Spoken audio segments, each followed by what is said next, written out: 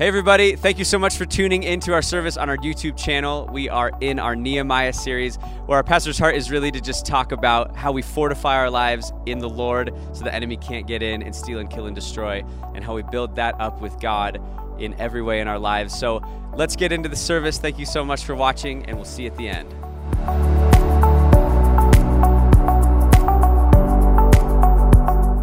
Welcome this morning. Glad you're here.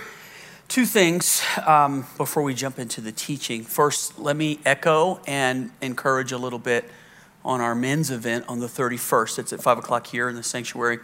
Mike Rice is the voice of the Rockies, but Mike has been a friend of mine for about 30 years. I met him when he was a reporter at University of Northern Colorado, when I was a pastor at a church up there.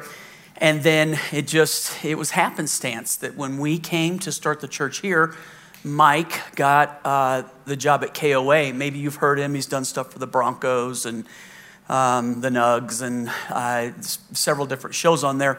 But, he became the play-by-play and happened 1 month before the lockdown started in baseball, right? And, well, for the world. And so Mike's story is really interesting, just how God...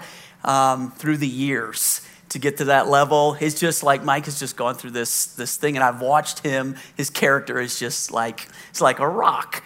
And then this thing hit, and you would think, wow, you finally get your dream job, and COVID, right? What's that going to do to this guy? And of course, I don't want to make it sound like it was nothing. But when you allow yourself, the Bible says, let patience have its work in your life.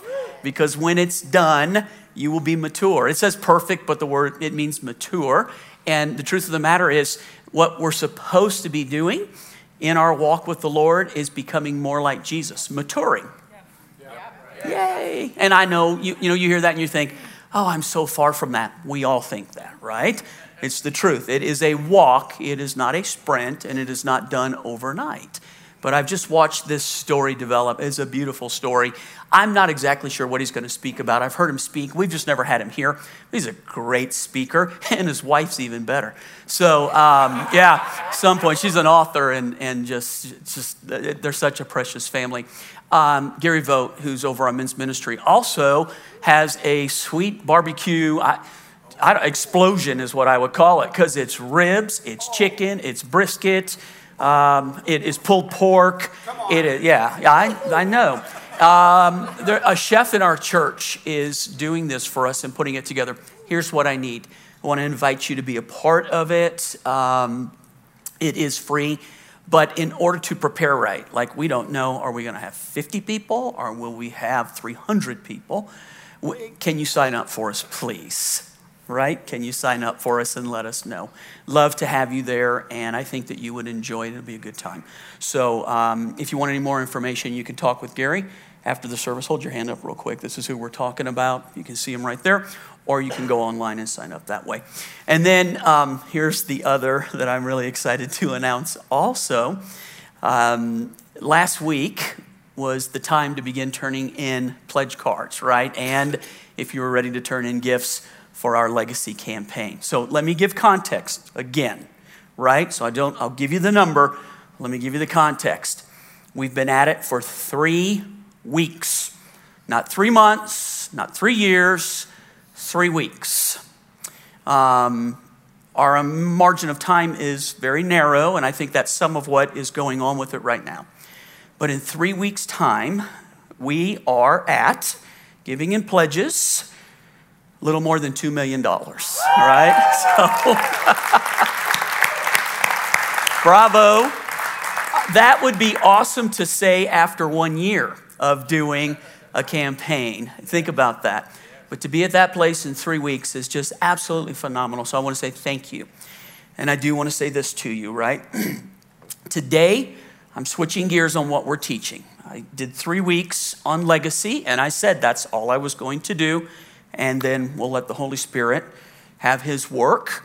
I do reserve the right on the weekend to tell you where we are, right? And second weekend of February is our drop dead to say, here's how much we have, and this will then give us direction in what we're going to do. If you're like, Pastor, I must have missed the last few weeks, listen online and you can catch up very quickly with what we're doing. But I just want to say this. I know that sometimes when people give beyond their tithe, they're giving to a project, they're being asked to sacrifice something. And this is not wrong, by the way. It's just some people, this is how they view it. They want to make sure that what's being said is what's going to happen. They want to make sure that what's being said, is God really doing this?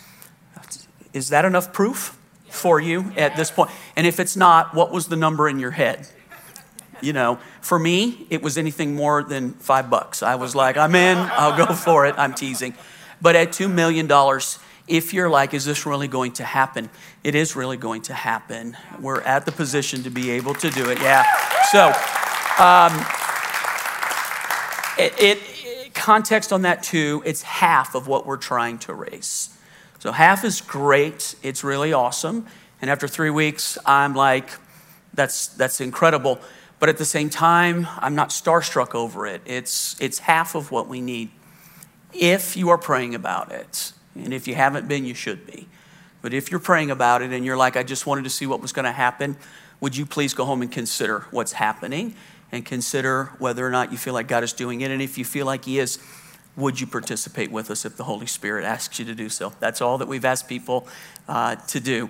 I've had two really unique things that have happened in that, stories that are just awesome. I had one yesterday, a family that they know Chris and I, and so they were able to, they emailed us directly and just said, can we do a Zoom meeting real quick? And they said the context was that we want to give something to the legacy, but we want to tell you the story.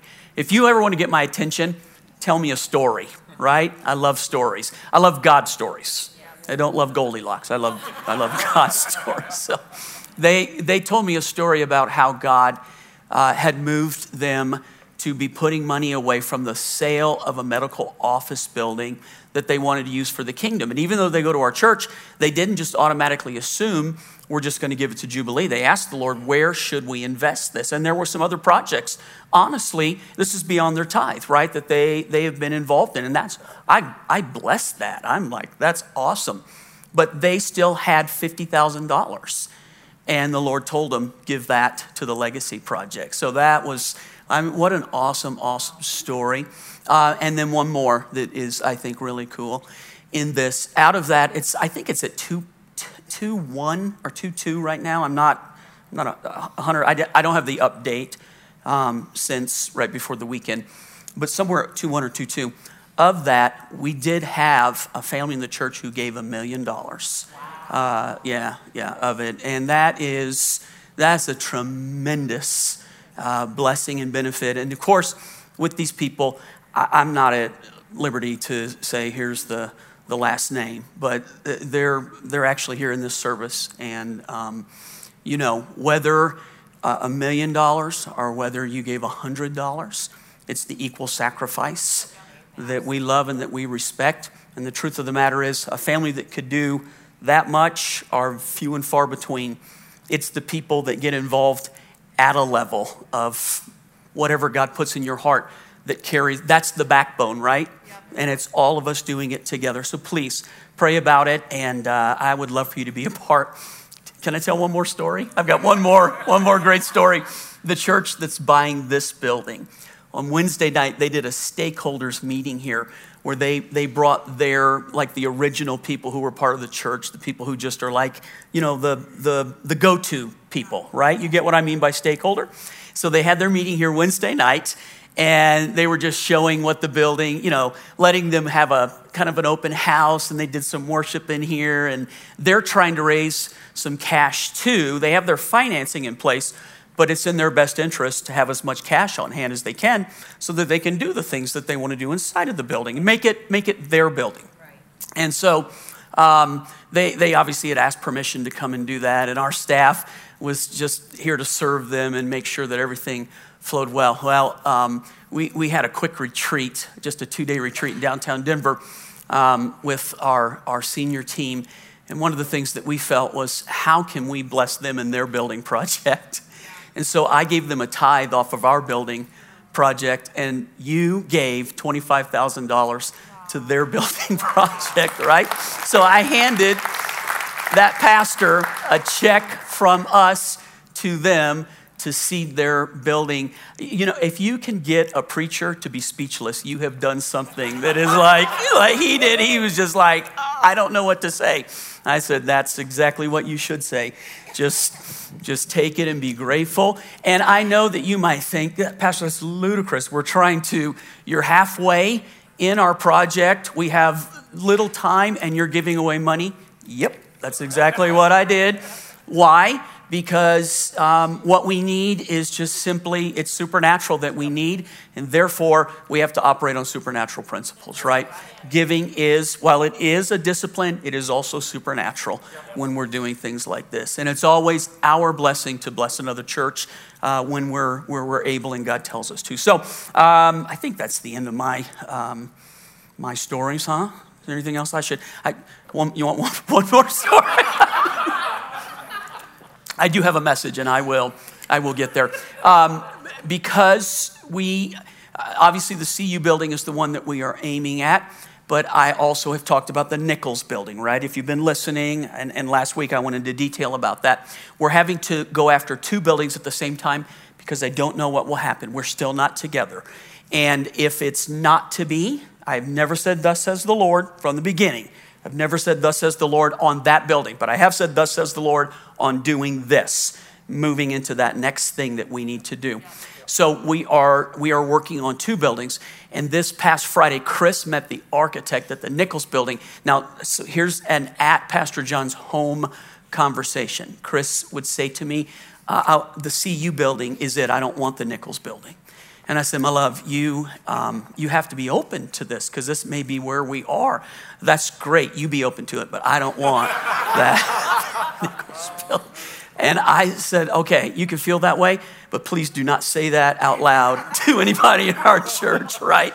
You just don't do that. And look, I of course, it's a little facetious, but that is really where she was at. So I just felt like it would be better for her to let architects can see things that we can't see. And then they can put it in a context where it helps you to dream. So I thought probably better for her to talk with the architect. So she went Friday. Man, she was on cloud 9 when she came out of this. She's just like, oh, this could totally work. This is just, so she's excited. Whichever way we go, it will not be like that's the consolation prize. CU has all the tools ready, right? That's what makes it easier for us, and it's got more room. But if we go to Nichols, then we will build all the tools that we want. And he's assured us that it can be done on the timeline too, that we need to do it on. So is that, I know that's, if you're sitting here and you haven't been aware of this, you're like, what is he talking about? I don't know. Okay, so Nehemiah, we're going to switch directions starting today and do a series on Nehemiah. Now, if you are like, Pastor, 3 weeks on the legacy, I'm not sure if that's enough. I believe that it is. I believe that there's no point in just driving something. Either God's doing it or he's not doing it, right?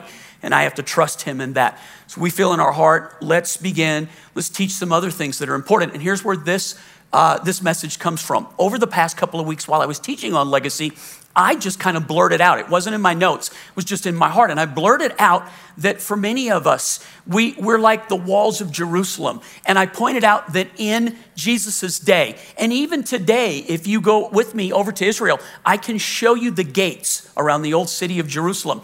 The way that a city was protected from enemies coming in at will and just, stealing and killing and destroying a city, they would build city walls around it, really high and really thick.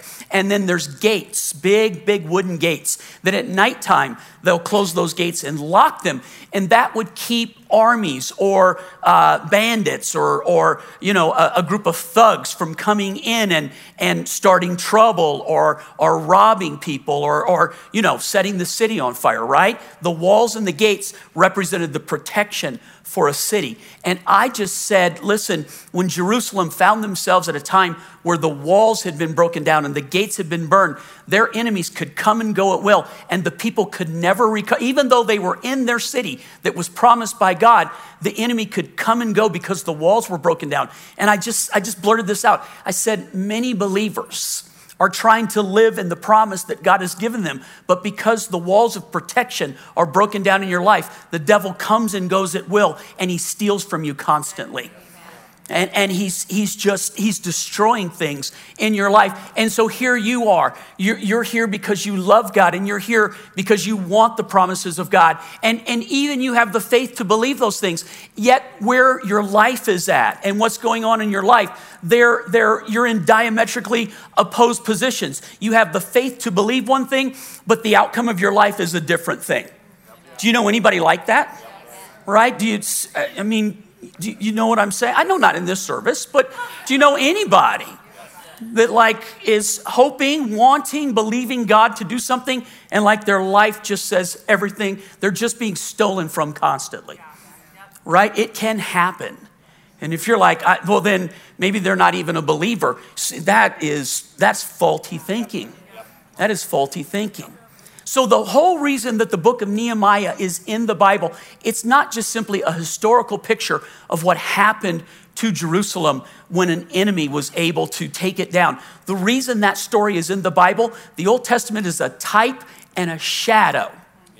And it's fulfilled through Jesus in the New Testament. So the reason those things are in the Bible, they tell the history, but they also have principles that we can apply in our life spiritually. God puts a hedge of protection around you.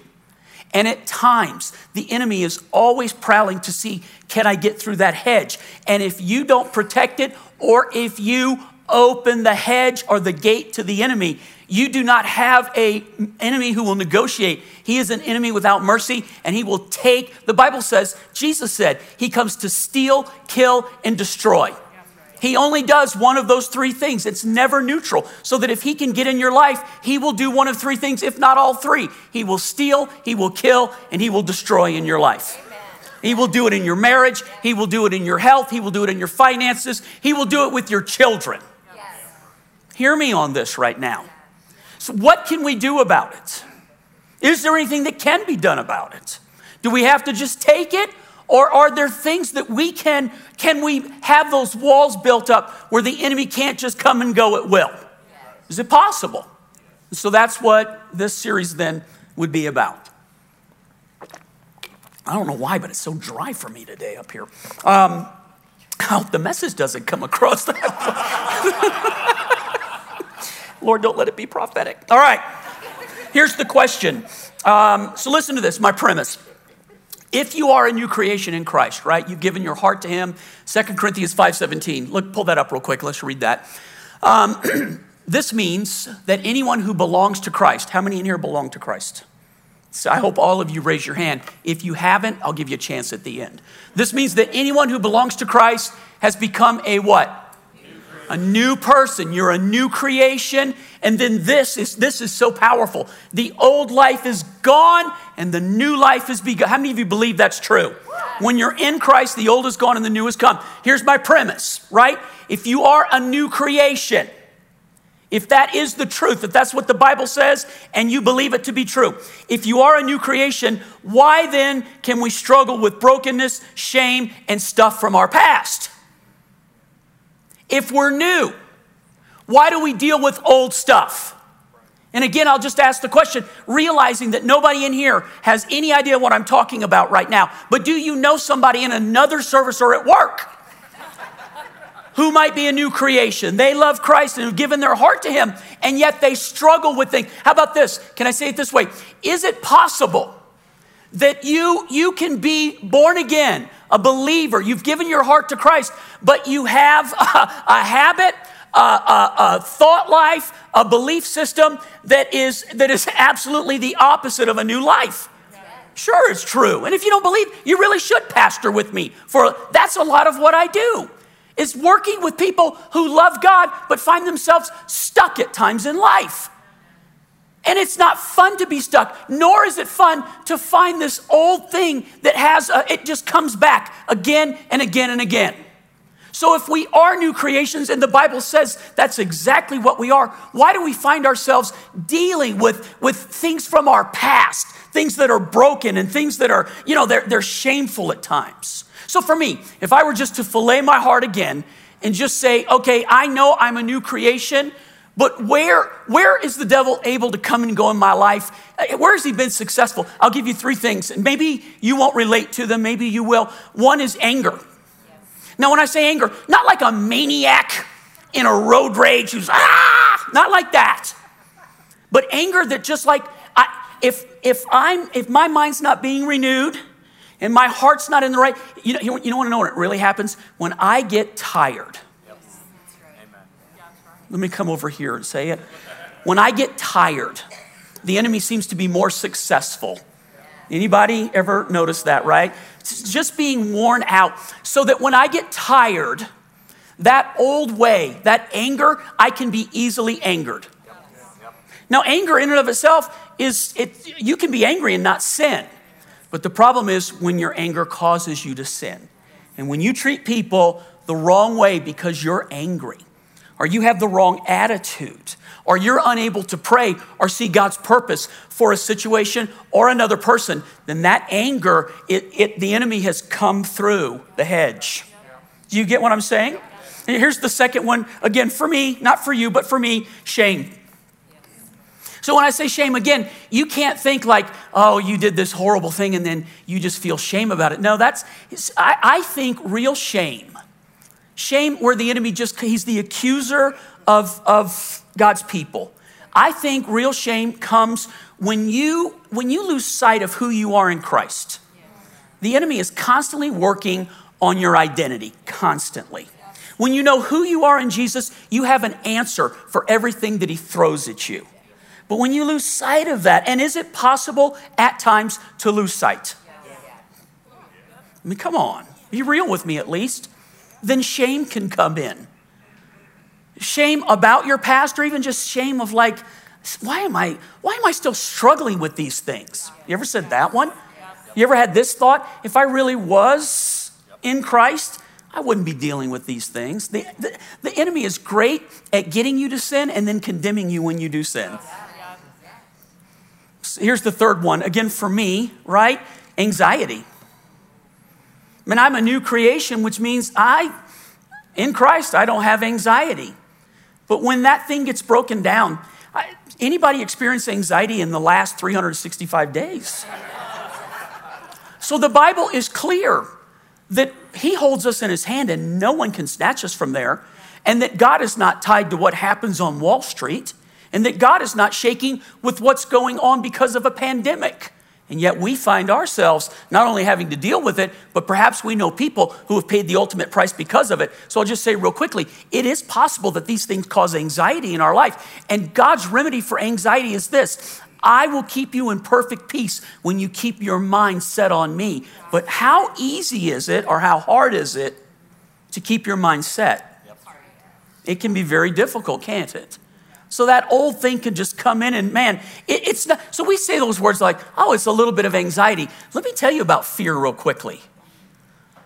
The understanding of fear is that it chokes us. Look up the definition in the Bible. It's to choke. Fear is that rare thing. Jesus said that people who have fear in their life, when his seed hits the ground in a heart, if fear is there, it chokes out. Worry chokes out the word of God. Can you imagine something so powerful in this life that even God's word? So that something can be done about it, but I can tell you people who are so full of fear that it has wrecked their life. It wrecks a relationship. I'm afraid of you being unfaithful to me because of something that happened in the past. 4 of us. Okay. I knew it wasn't this service, like I said, but pray for the 11 o'clock are full of heathens. I'll just be honest with you. They're strugglers.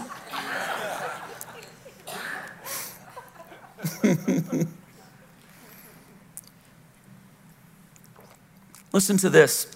When I said that the Old Testament is a type and a shadow and that Jesus is the fulfillment of those things, if you will take the time just to study on some of these things, you can see such great connection. So the name Nehemiah literally means comforter. Jesus said, it's better for you if I go away so that you can receive the comforter. That's the name of the Holy Spirit. A type and a shadow means a picture of. So many things in the Old Testament, in fact, all of the Old Testament, it shows us a picture. And Jesus becomes the fulfillment of those things. And if we take the time to actually not just read ink and paper, but see God's purpose for it, there's so much to be taught. So I wrote this down, and it's better if I just read it to you. Listen to this. Nehemiah, his name means comforter. His job, he set out to repair, rebuild, and restore the broken down walls around Jerusalem. Listen to this. It's a picture of how the Holy Spirit works in our lives. The Holy Spirit, his name is the Comforter, and he works to repair, rebuild, and restore the real you. When Jesus said, you are a new creation, look, in front of God, instantly, you're a new creation. When you die, it will be the new creation that God looks at. But we all know that while we're living here, while it may be true spiritually, you're a new creation, the battle of your life starts the moment you become born again. It doesn't end at that point. In fact, for most of us, we don't even know we have an enemy before we're born again. It's once we become believers that we realize we have a real enemy who's against us. And if your statement today is like, man, I just have all this trouble in my life and I feel like I'm fighting the devil every which way I turn, you're going the right direction. And if you say to me, it's like me and the devil are friends, dude, wake up. If you don't have any resistance, maybe it's because you're not walking the right direction. Thank you for that huge amen on that. So it literally is just a picture of the work of the Holy Spirit. So what we're going to talk about for the next few weeks is how can we cooperate with the Holy Spirit to rebuild those walls? How do we make sure that the gate is shut to the enemy? How do we make sure that the places that are broken down, the places that the enemy has been successful in our lives, right? And the place he's successful with me may not be the place he's successful with you, John, but the place he's successful with you is probably not the place he's successful with. It's all relative to the person. So the place you struggle, I might look at it and go, what's the big deal? And you might look at me and say, I don't get why that's hard for you. It's the place that he's successful with you. How do we close that place off? If we are new creations, how do we see that happen, not just in front of God spiritually? How do we live that out here and now? How does that happen? Is there anything that we can partner with the Holy Spirit on? Of course. So that's this. So here's the background real quickly on Nehemiah. Nehemiah shows up in history at a time where Israel has been warned over and over and over again. They were worshiping false gods. They were rebellious to God. They turned their back on him. They were going their own way. Look, that's bad enough in and of itself, but God had done so much for the nation of Israel. They were his chosen people. He went to Abraham, had a covenant with Abraham, and made a promise to Abraham. Follow me, and I will make you the father of a great nation. And eventually, through you, all the people on the face of the earth will be blessed. Because through Abraham, his lineage is Jesus. And through Jesus, everybody is blessed. So God had done this incredible thing for the nation of Israel, even gave them their own promised land. And had done so much to get them in that place where he fulfilled his promises to them. And once he got them there, you would think they would just simply be grateful. And yet, as human history shows us, our own human history, that if we don't pay attention to what's going on in our heart, we can all end up in places we shouldn't be with God. Is it true? Everybody in this room is capable of that. So Israel was continually warned through the prophets. You need to stop this. You need to repent. You need to get rid of all of this false God worship, this idol worship. Turn your face back to God. Give him your heart again. He is merciful. He is kind to you. And because in particular, he's slow to anger. You think you can keep getting away with this, but eventually judgment's going to hit you. And when it does, it's going to knock these walls down and you're going to be taken captive. And they didn't listen. And the nation on the earth at that time that could do that was Babylon. And Babylon came against Jerusalem, knocked the walls down, burnt the gates down, raided the temple of God, and took it. You would think that God would have stood up. That's what Israel thought. Surely God won't let that happen because it's his temple. God stood back and let the enemy go into his temple. And Israel paid the highest price. Not only did this happen in their city, but then Babylon took them all captive and made them slaves. And through time and circumstance, a prophet named Ezra rise up. That's the book before Nehemiah. Ezra was able to have some of the captives of Babylon go back to live in Jerusalem. But because the walls and the gates were burnt down, all of Israel's enemies could come and go at will. So every time they tried to reestablish something, their enemies could just come and go at will. And then Nehemiah rises up.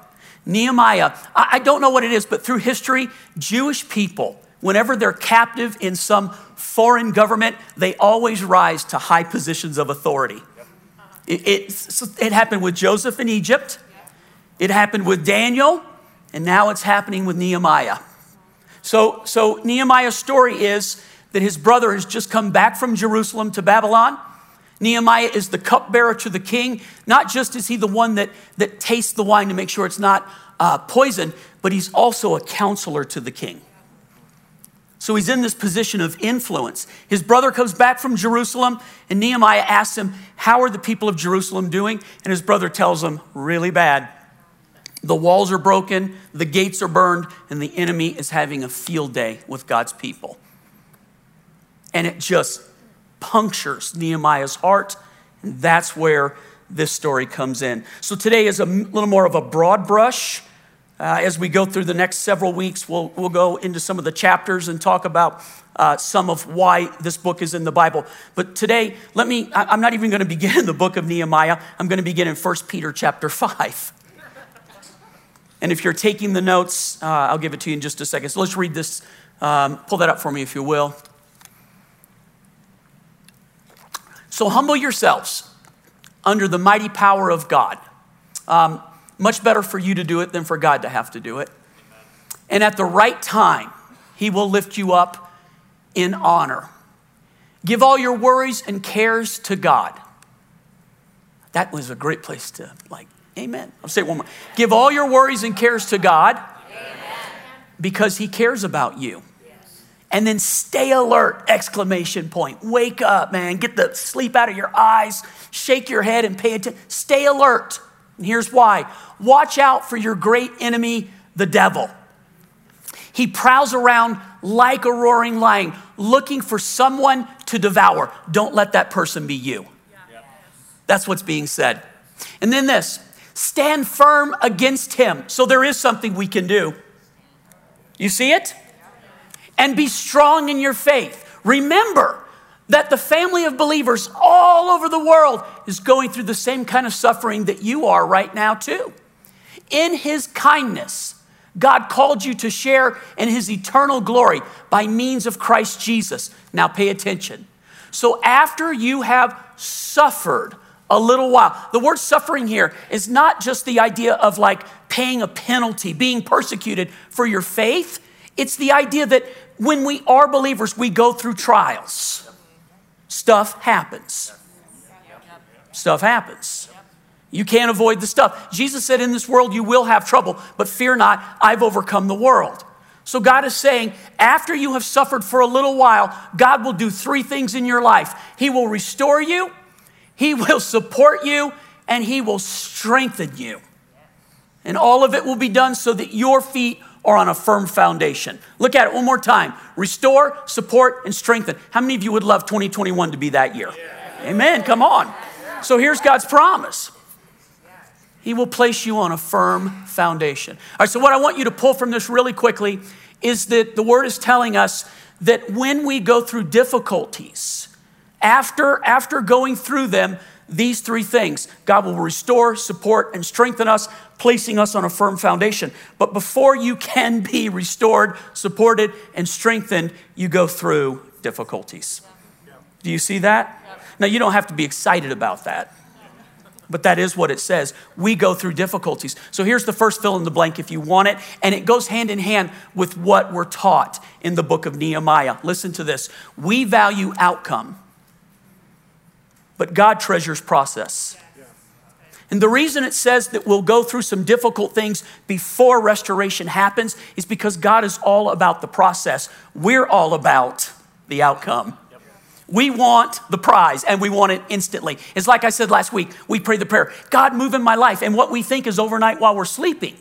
Everything arranges itself so that when we wake up, it's like the bluebirds are, it's gonna be a great day. I used to go in and wake up my kids every morning. Good morning, good morning. Oh, they hated it. And I would sing it all the much louder to start their day off the right way. Good morning, good morning. It's a beautiful morning. Now they do it to their children. It's awesome. Awesome. That's a legacy. And I laugh and it's fun and I want them to start their day that way. But the truth of the matter is, right, that we do go through, it's not always good morning. And you can sing those songs and act like everything's, but how many of you in the last year have gone through some difficulties? Huh? So that if you find yourself, listen, if you're going through difficulties, maybe you're right where you're supposed to be in space and time. Maybe you're not doing anything wrong. Maybe you're not far away from God. Maybe you think, oh, if I was just praying a little more, or maybe if I was part of Legacy. Maybe I just need to tell you, Legacy is not going to keep stuff from happening in your life. It'll make the stuff more fun, but it's not going to keep the stuff from happening in your life. We value outcome, and God treasures the process. You know, with kids, I thought about this morning. I didn't say it last night. We had 5, each one of them, you know, they didn't just walk on that same path. Amy, as the first one, was like, she just was so passionate for Jesus at such an early age in her life. When she was 11 years old at a children's camp, the Lord spoke to her about missions. And my kid came home and told us, I'm going to be a missionary. Now, I'm a pastor, and you think I would have been excited about that, but I'm like, no, you're not going to be a missionary. You're not going to do that at all. You're going to stay here, and you're going to make a lot of money, and you're going to live in like a little ivory tower. And you're going to be protected from all of, because believe me, Amy, I know what's out there. You're not going that direction. And I'm a little facetious on that, but Chris and I weren't thrilled about it. So here's the tack that we took. We're not going to try to talk her out of it. We just think that probably through time she'll forget about it. But that's not what happened. Every year she doubled down. She graduates high school early. Took a job at Nordstrom. You're supposed to be 18. She got the job at 17. Graduated a year early, and was the #1 salesperson at Nordstrom's. And what does she do with all of her money? And you can actually make pretty good money at Nordstrom. At one point, she made more money in a month than I was making. That's embarrassing. And here's really what's unfair, is that I'm paying for everything. And she's saving up all of her money so that she can go to Youth with a Mission for 4 years and pursue God. And she did it. She set this incredibly high bar. And this isn't part of the message. But it's just like, maybe this is for a child that's sitting in this room right now. When the first one blazes the trail the right way, it really does give a picture to the second, and if there's a third or a fourth, or our case, a fifth. It doesn't mean that they'll walk on that path, but it does give a direction for what it can look like. Yeah. Kids don't have to go the way of the world. Yeah. They don't have to go that way to figure out life. They don't have to. They really can love God, be passionate about God, and set their lives to do godly things at an early age. And you can pray that way. And you can do everything you can to help your child. And they may not be called vocationally to ministry, but they can be passionate for God, can't they? And can I just tell you this? Their own idea about how to live their life when they're passionate with God is much better than your idea of how they should be passionate with God. You won't have to police them. They'll do it themselves. And can I tell you, it's a lot easier. And Brent and Kate sort of seemed to walk that same, and then the twins. And it was like a generation arose that knew nothing about God.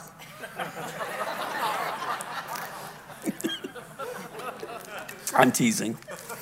But they walked a different path. And Pastor Daniel, after Daniel graduated, some of you remember me telling the story. Dan went that first semester to CCU, Colorado Christian, but he didn't want to be there. It was our idea, and he didn't want to be there. And his dedication to it showed that he didn't want to be there. And his grade showed that he didn't want to be there. And I would have gotten better use of the money if I'd have driven down 470, opened the window, and thrown $10,000 out than giving it for nothing, right? And at the end of that semester, he looked at us and he said, hey, I'm going to move out. He was 18. I'm going to move out. I'm going to move with some friends up to Fort Collins, and I'm just going to, I need to be my own person.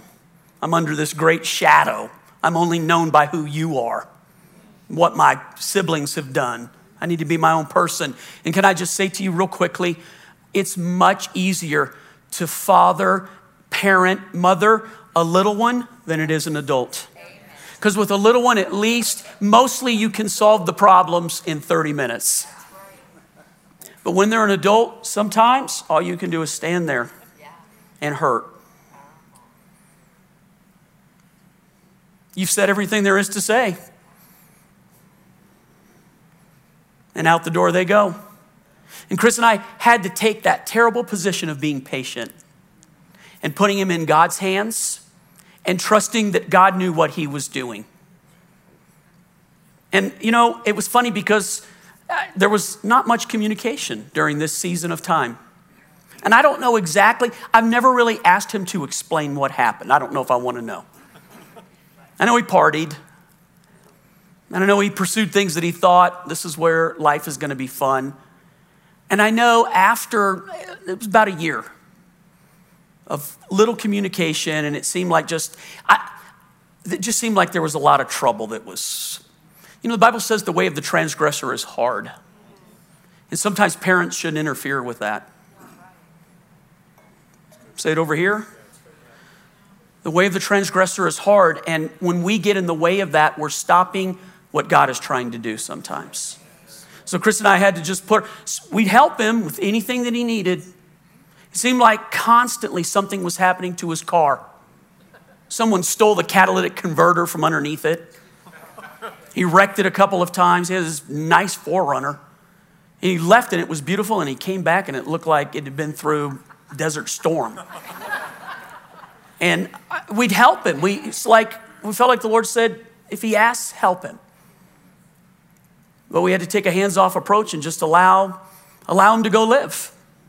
And I don't know exactly what happened during that. I could see bits and pieces of it.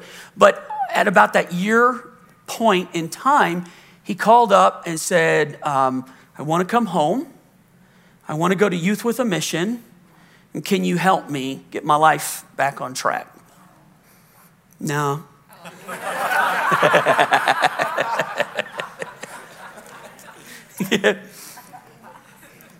It would have been a much simpler process if that would have happened from day one.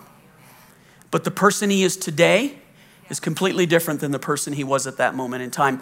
And I will take process to get the outcome that I got.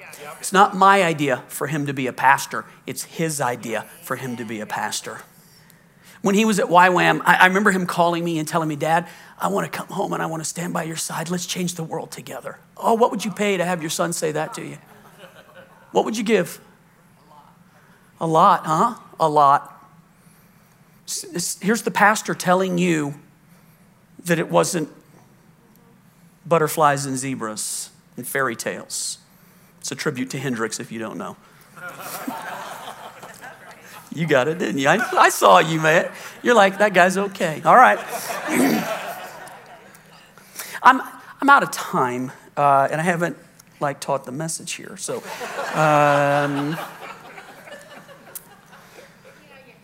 I asked the Holy Spirit. We prayed it downstairs before the start of this service. God, I'll go anywhere you want me to go, and keep me from going where I want to go. So that if this service needs something that nobody else, I'm totally willing to go there for your sake. Totally willing to. Let me give you the other fill in the blanks real quickly, and then I need to. The second one is just simply when we are defenseless. Now this is Nehemiah. Pull that up real quick and I'll read it. So remember, we pick it up where Nehemiah's brother has just come back from Jerusalem, and Jerusalem is knocked to the ground, and the inhabitants that have gone back, the captives that have gone back, are unable to establish themselves because their enemies can come and go at will. So these are the memoirs of Nehemiah, son of Hakaliah, in late autumn, in the month of Kislev, in the 20th year of King Artaxerxes' reign. I was at the fortress of Susa. Hanani, one of my brothers, came to visit me with some of the other men who had just arrived from Judah. I asked them about the Jews who had returned there from captivity and about how things were going in Jerusalem. Then they said to me, things are not going well for those who returned to the province of Judah. They are in great trouble, look at that word, and disgrace. They're being embarrassed. The wall of Jerusalem has been torn down and the gates have been destroyed by fire. When I heard this, I sat down and wept. In fact, for days I mourned, fasted, and prayed to the God of heaven.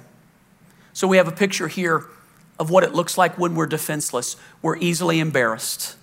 We're humiliated, and we can't do anything about it. We find ourselves, not few places in life more difficult than when the enemy is having his way and you feel helpless to do anything about it. That's defenseless. By the way, that's not God's idea for your life. That's not what he wants. He wants you in a defended position, a protected position. It doesn't mean you don't go through things, but it means when you do go through things, you have a weapon that you can use to fight back. And when you're defenseless, you can't fight back. Did you get that? It's a very difficult place to be in. The enemy that we have in our lives, according to Ephesians chapter 6, some of you know that it's the armor of God. Put on the full armor of God, the helmet of salvation, the breastplate of righteousness. Shod your feet with the preparation of the gospel of peace. The sword of the Spirit, and the shield of faith. And it goes through and it lists offensive and defensive weapons. And then it tells us that we need to put those weapons on in order to fight the devil. Listen to this scripture. This is Ephesians 6:11. Paul is talking to the church at Ephesus. Listen to the instruction. Put on the full armor of God so that you can take your stand against the schemes or the wiles of the devil, depending on your translation of the Bible. So the word scheme there, or wiles, it's a really interesting word. In the Greek, it means methodia, or method.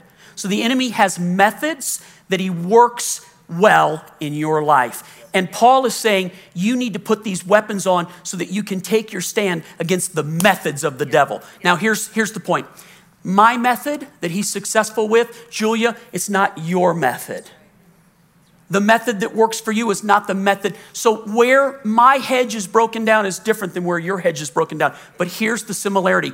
God can put a hedge that's totally enclosed so that the enemy can't work with those methods. Now, here's what's really interesting.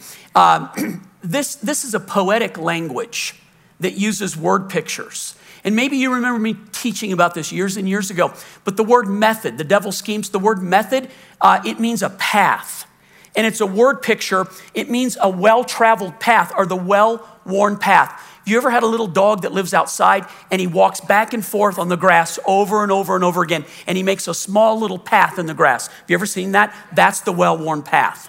You ever seen kids when they're walking to school, instead of walking on the sidewalk, they'll cut through like the edge of a field, and it makes a little path. Everybody walks on that. That's the well-worn path. When you're driving up in the mountains, you look to the side of the hills. You ever seen those? They go back and forth on a mountain. That's where animals walk back in. They don't just wander off. If you're a hunter, you look for the game path. Right? It's the well-worn path. Here's the picture that it's telling us. The enemy is constantly, like a lion, prowling for whom he can devour. He's looking at the hedge of protection around your life. Where can I penetrate it? And he finds the well-worn path that works with you. And it may not work with you, or you, Dan, but it's successful. What's the well-worn path that the enemy has been successful in your life over the years?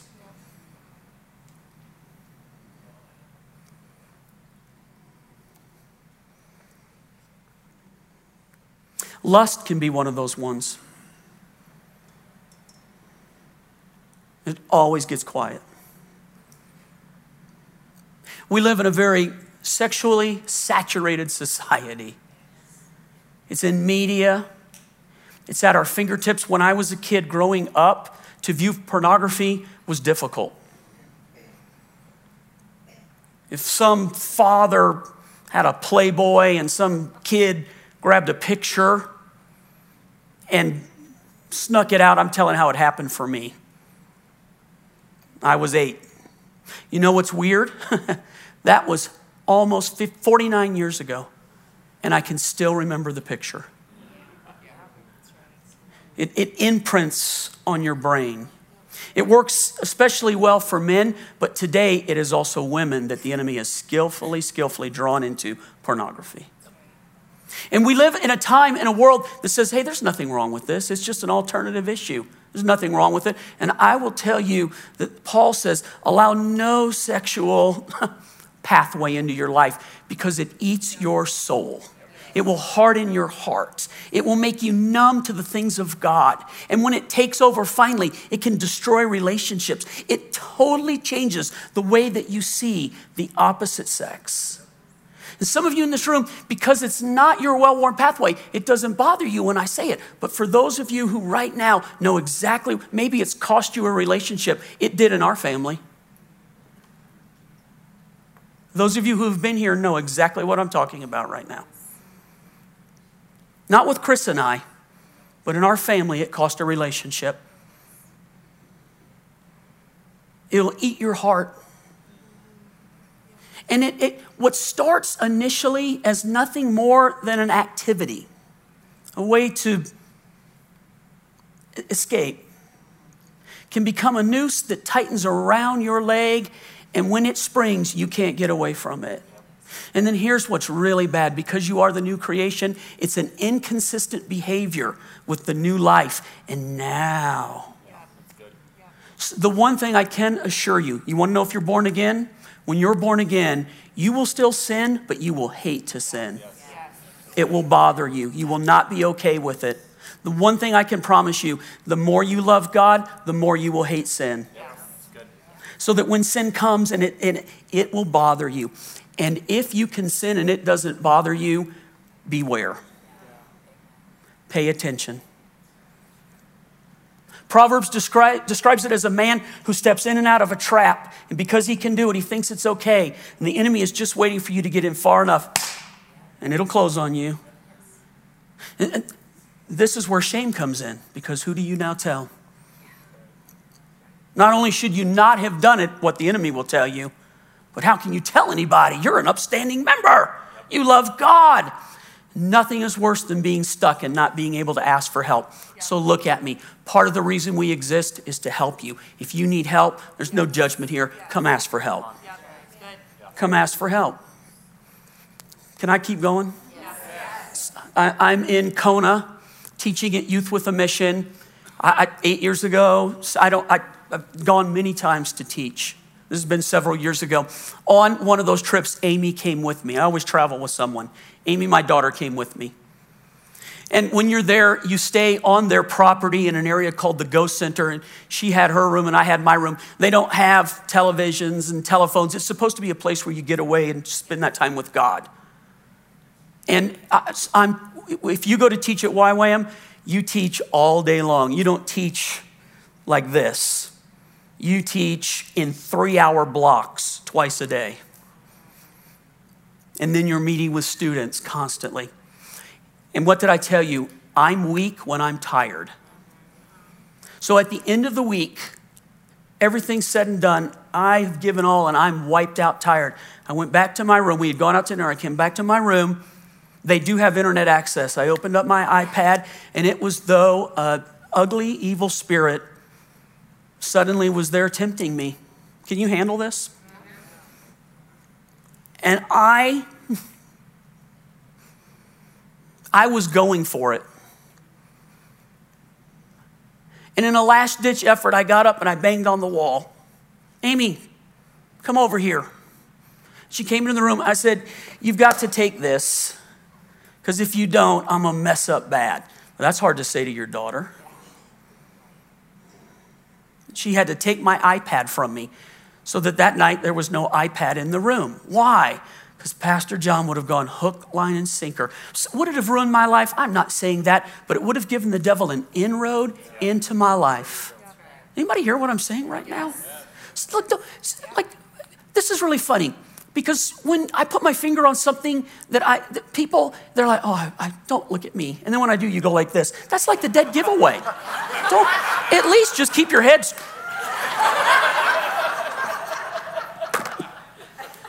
I'm trying to lighten up the moment, okay? The well-worn path. So like I am putting myself out there for you right now. What's your well-worn path? For some people, it's money. Money's the well-worn path in your life.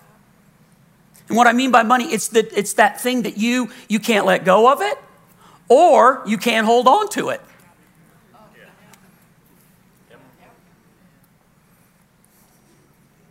What is it? Is it anger? You okay right now? It's like, Pastor, why are you doing this? Because I love you? Because this is not how God wants you to live your life. And Jesus came to bring a life that's worth having.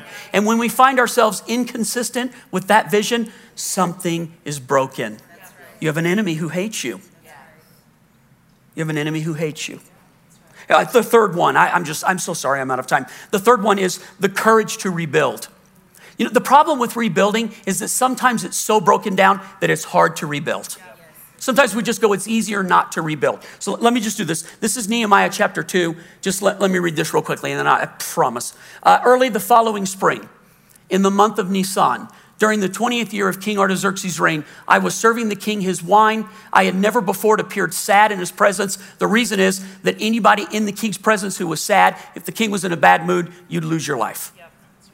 Okay? So the king asked me, why are you looking so sad? You don't look sick to me. You must be deeply troubled. Look at this next sentence right here. Then I was, why? Because he realizes if I say the wrong thing, but he's there because God put him in that situation for that time. Yes. So I replied, long live the king. Not, hey, I've got this problem. This is called diplomacy. Learn diplomacy. Long live the king. How can I not be sad? For the city where my ancestors are buried is in ruins, and the gates have been destroyed by fire. And the king asked, how can I help you? How do you know God's on your side?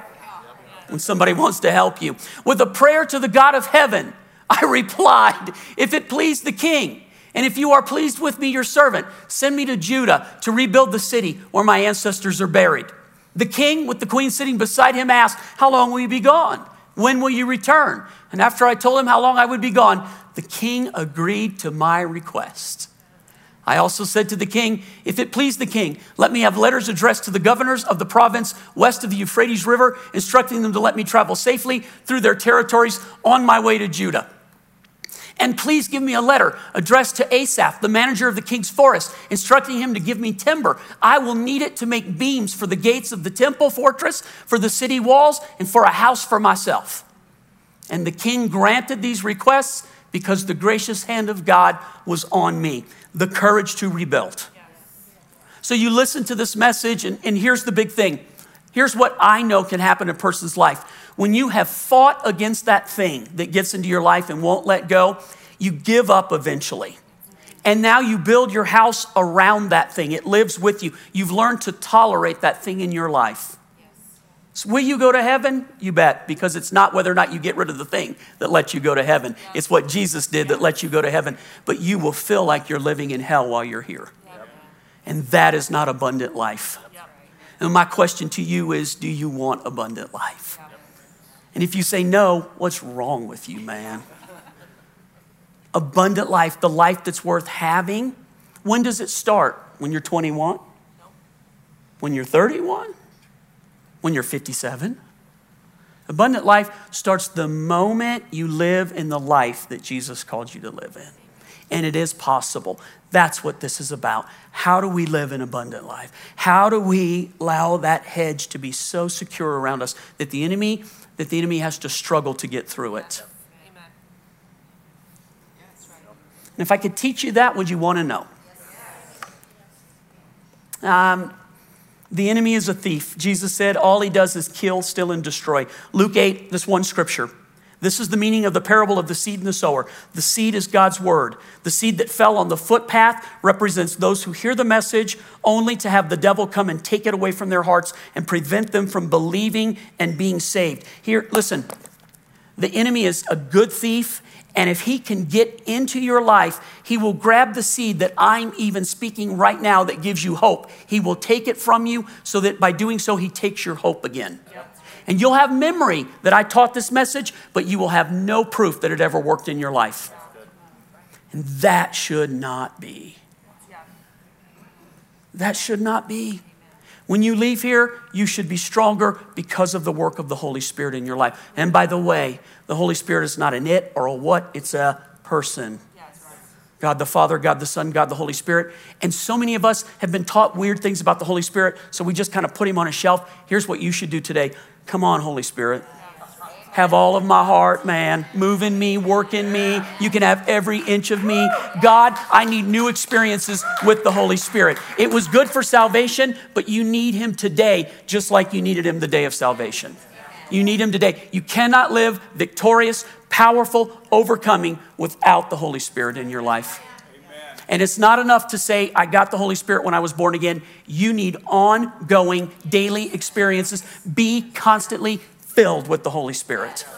You need that. I need that. We need that. The church is without power without the Holy Spirit. We're a group of elks meeting.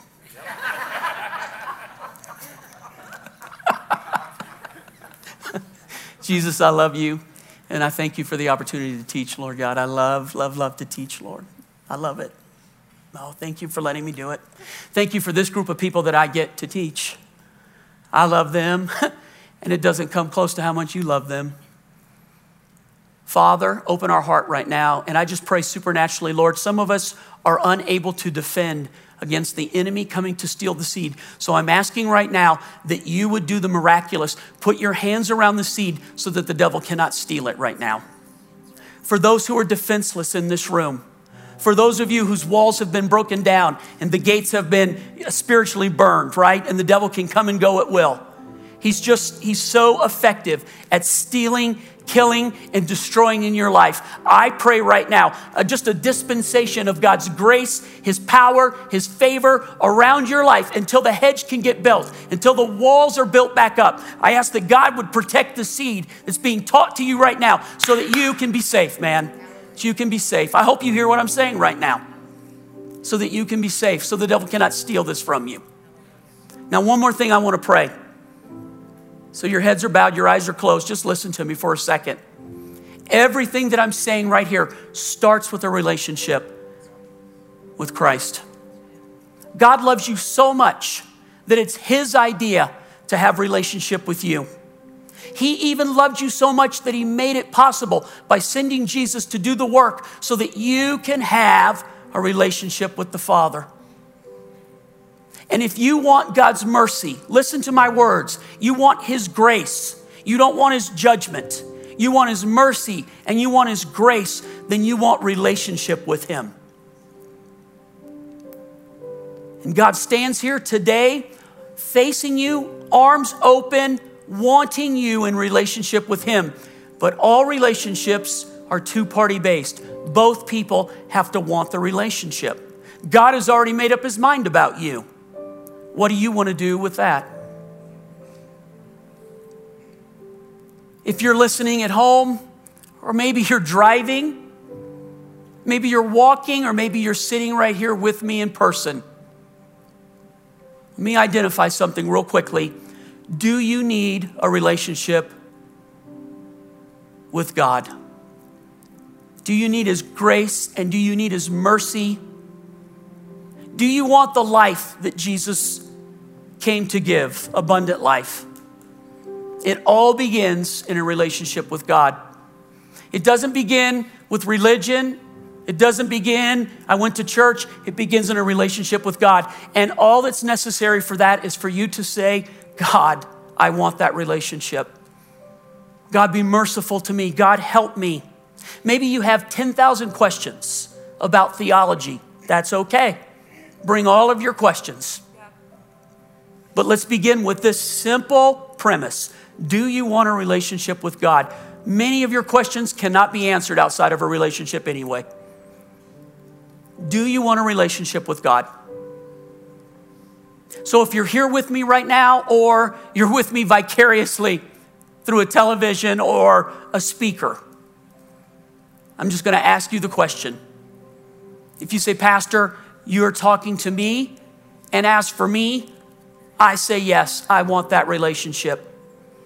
If you've never said to God, be merciful to me. If you've never said to him, God, I want that relationship, today can be your day. If that's you and you say, Pastor, pray for me, I just want you to respond, not for me, for you before God. By the way, I will not embarrass you. I won't do something funny with you, but I do have a plan, and it begins with me praying.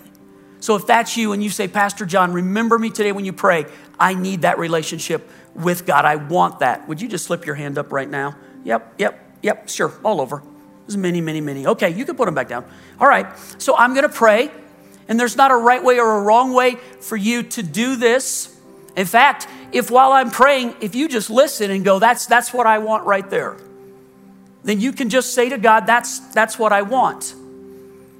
If while I'm praying, you want to pray along with me, that's awesome. It's a simple prayer. Listen, Father, be merciful to me. God, I need your help. God, I want relationship with you.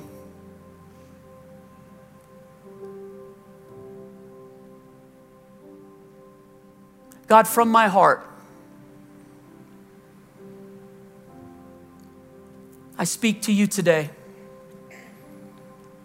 God, remember me. If you have so many questions that you're just like, I don't know if I can go beyond the questions, just for a moment, put the questions down.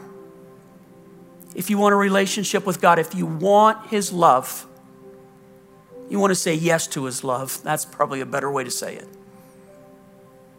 And just right now, just say, God, yes. Yes. Father, thank you for hearing our prayers right now. Thank you for your kindness to us. The Bible says it's the kindness of God that leads us to repentance. Father, thank you for your kindness today in reaching out to us. This first step is everything. So I thank you for everyone, whether I can see them or not, who says yes to you right now. God, thank you for your goodness. Draw us to yourself. Give us the Holy Spirit. And thank you for doing that in Jesus' name. Amen. And amen. Hey, thank you so much for watching. We hope that what was said and what you gained from this will help to build your life up in the way that the Lord is leading you specifically for right now in your life. Thank you for watching on our YouTube channel. We hope to see you again, however it works for you, next weekend.